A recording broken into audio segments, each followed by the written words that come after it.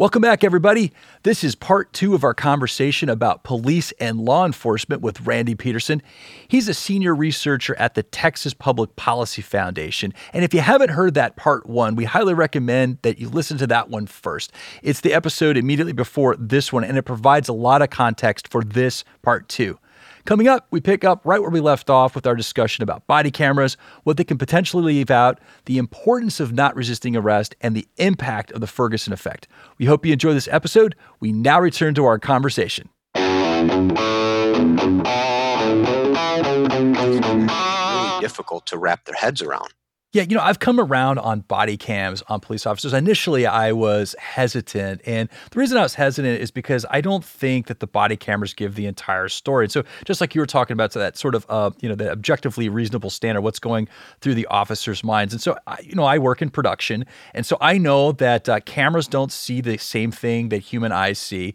And I know that microphones don't hear the same things that human ears hear. It's different ranges. There's also sensory input to assist that. And when you simply look at a body cam or you look at someone's cell phone cam, you're not getting the entire story. You're not experiencing this through the officer's point of view. And so I'm going to talk about the Atlanta. There was Rayshard Brooks at the Atlanta Wendy's who was shot during the course of an arrest. He, of course, resisted and was able to get one of the officer's tasers and shot it at him. But the thing that people don't see, they don't feel the officer tussling with this suspect. You don't know if the person's seeing stars. You don't know how disoriented they are. And they're still in the course of doing their duty. And so it's as fast as they can possibly process it. So can I kick that back to you for some commentary there, body cameras and perceptions? Yeah, and that's a great point. And I think that there is some value, as you pointed out, to the body cameras and Correct. to the recordings because, it does document what occurred. But there is a huge gap there, as you very correctly pointed out. It's that human factor. Not only do the recordings and the visuals look different on video as to what the human eye and human ear picked up, but our perceptions of those are also different. And that's a great example that you don't know. The camera and the recording does not record what was going on with the officer. And that was a perfect example of that, right? Was the officer disoriented? Did the officer feel that he could no longer defend his tools or his firearm if re-engaged? He'd already had his taser taken. So there's a lot of factors going on there that the camera really can't explain. And I think that an over-reliance on it, just like having it not at all is probably not favorable because it does provide us with a whole bunch of information, but it has to be part of the overall comprehensive investigation and explanation of the situation. We can't rely completely and only on that. They give a very one-dimensional view of what's going on. You really only see what's directly in front of the camera, you're not taking in the whole environment as the officer on the scene was. Resisting arrest. And so obviously this has been part of what's been going on with a lot of these more, I guess, controversial, if you want to say that, controversial uses of force. And so it seems to be a common element amongst a lot of these where, a suspect is being arrested and then decides to resist arrest. And that triggers off a bunch of responses and unfortunately can result in, death or injury. And so what I'd like to do, Randy, is talk about arrests. And so by the time an officer gets around to making an arrest, a lot of things have occurred. The officer has either seen the crime or heard about it from a witness or has a warrant out. But there's a lot of process and procedure in play. I mean, this is executing on the law as implemented by the community. The officer is doing their job, and they've got a lot of processes and procedures. But there's also a lot of considerations. The officer has a wide variety of duties during the course of an arrest, not just for the safety of the suspect, but people around them and their own personal safety as well. And so I was wondering, can you walk us through what an officer is dealing with during the course of an arrest, and then maybe get into why it's very important not to resist arrest, whether you did the crime or not? Sure. An officer's acting within the bounds of the law whenever they have probable cause to make an arrest, if they do decide to make an arrest. And you pointed out that in a lot of situations, they do have some discretionary variables that they can maybe make an arrest, maybe not, maybe issue just a citation, all of those things. So they're considering all of those things. Now, some of these are not optional, right? There are some shall arrest situations. In Illinois, where I was at, domestic battery, if there was probable cause to believe a domestic battery had occurred or a violation of an order of protection, the officer had to make the arrest, right? They could face prosecution if they didn't do that.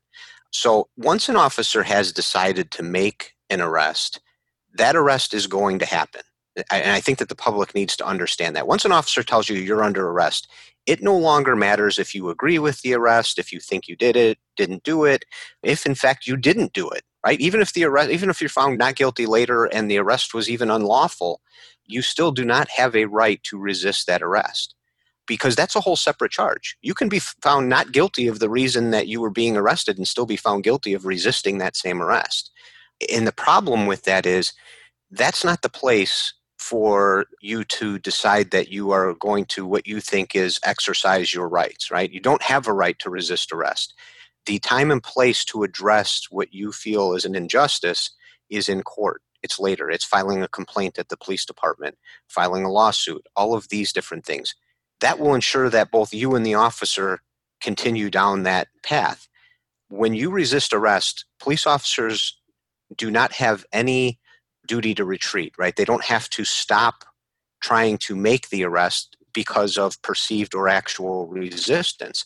They're not just going to lose interest. I guess that would be the biggest thing that I would tell the public is your resistance is not going to defeat the arrest. It may for a short period of time, but eventually you will come face to face with more law enforcement. And it is not going to change the officer's mind in any way. In fact, you have now hardened his or her resolve. They will arrest you. They're not going to just lose interest and say, okay, we'll forget this ever happened. There's a time and place when you can address if you legitimately think and if in fact your rights were violated, but it is not by resisting. Yeah, and I want to get into what's going through an officer's mind when a suspect suddenly resists arrest, but I want to coax that into the next question I have. And so, whether you did the crime or not, you're innocent, maybe somebody just mistaken identity, you get arrested, whether you did the crime or not, what can a member of the public do? They find themselves under arrest. What can they do to work with the officer to ensure safety for everyone? Really, the best thing to do is just to comply with the officer's commands, right? Once they tell you you're under arrest, turn around, put your hands behind your back, or get down on your knees, or put your hands above your head.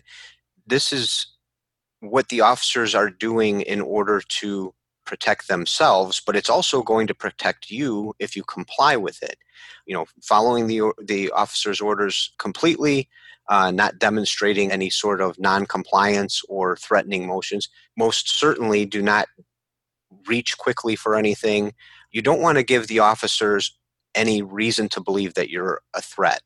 I think a lot of people say, well, I'm not, I don't have to do that. I don't have, well, you don't do that at your own risk then. Like I said, the officer is once they know that they're going to place you under arrest, their senses are heightened because they're concerned that there could now be resistance, right? Or an attack or something like that. So they are acting in accordance with that. And anything you do to make that worse is only going to heighten the risk of a violent encounter.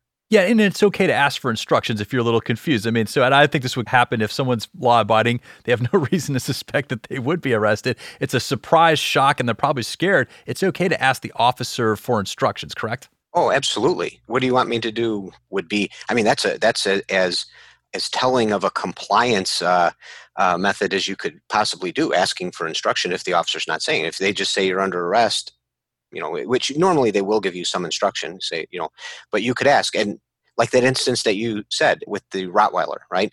If you tell the officer, can I secure my dog, right? If you tell them what you're doing instead of just starting to do it or asking permission to do it first, right? Just like on a traffic stop, and you say, can I see your insurance? And you say, it's in my glove box. Is it okay if I grab it? And if you have a lawfully carried firearm in there, let the officer know that it's in my glove box, but my firearm is in there. Right. That's right. That's smart. That's smart. I know I'm sure that happens quite a bit down in the state of Texas. Right. So I want to talk about the Ferguson effect. And so obviously the Ferguson effect happened after the Michael Brown arrest altercation, which turned into, unfortunately, a lethal use of force. But that's had impact on police officers across the country in the performance of their duty. So I'm wondering, Randy, if you could explain what the Ferguson effect is and how it impacts officers while they're going about doing their job. Yes. So the Ferguson effect is the idea that some police officers, probably a lot of police officers, have begun to basically what we would call depolice. That because of, they saw the effects that had on the police officer involved in that, right? What was a justified shooting, and how his career and his life was thrown into turmoil, not just by the community, actually really not by the community. It was by the media and by politicians that created this. And that's the more concerning part for police officers. They can work to repair their relationships with the community, but when they have a media pounding on their heads and politicians looking to make a name for themselves, they feel completely unsupported. So they revert to only responding to what they have to, right? There's no more proactive policing. They see no reason to risk themselves and being the next viral video in going after proactive arrests. So you see crime rates change in cities where this happens. I think, New York, I just explained, is seeing that. Chicago is seeing that as police officers start to depolice because they are in fear of being attacked simply for doing their job, not for misconduct, right? No officer expects to get away with misconduct, but when they're simply doing their job and doing it correctly, and they're going to be, thrown under the proverbial bus for that, they begin to do less and less. And then you see a corresponding rise in crime rates. Well, my last question for you, Randy, has to do with the morale of the police. And I would imagine right now, if you're a police officer, serving in that blue uniform, it's got to be hard right now seeing a lot of these media accounts and watching some of these protests and riots. And, you're out there doing your job, and it's not a safe job all the time. In fact, there's a lot of risk with being a police officer. They run into danger while the rest of us run away from danger. And so, because you formerly served as a police officer, I think your hands can be pretty close to the pulse of this. How is the morale, in your opinion, across the country with police officers in the different states, precinct to precinct? I think that probably varies, but I think overall the climate of this summer has hurt morale, across the board, but particularly in places like, Seattle and Minneapolis and Portland, where they're not just facing the protests of those looking for justice, but a barrage of criminal activity, and then the complete lack of backing by their leaders, right? By their city councils and mayors and things like that, basically demonizing them, and a lot of times kind of tying their hands as to the enforcement. I can't imagine how demoralizing that must be in those particular locations. But I did recently, I asked a class of recruits, are you sure you want to do this? Why are you getting into this now? And to a person, they said, now is probably the time when the profession needs really good people, and I want to be part of that. So that was inspiring. So as much as morale has probably been hurt, there's new giants ready to take their place and ready to step up to the call. Well, that's a good way to close the show, Randy, on a positive note. So thank you so much for joining us today. It was great having you. Thank you, Lawrence. And thank you, listeners, for tuning in. If you liked today's episode, please leave us a review in your favorite podcasting app. Helps the show, and we always love hearing from you. And as always, we are going to make our sources for this episode available on our website in the show notes area at LegalTalkNetwork.com. This has been Legal Talk Today. I'm Lawrence Coletti. Have a great day, everybody.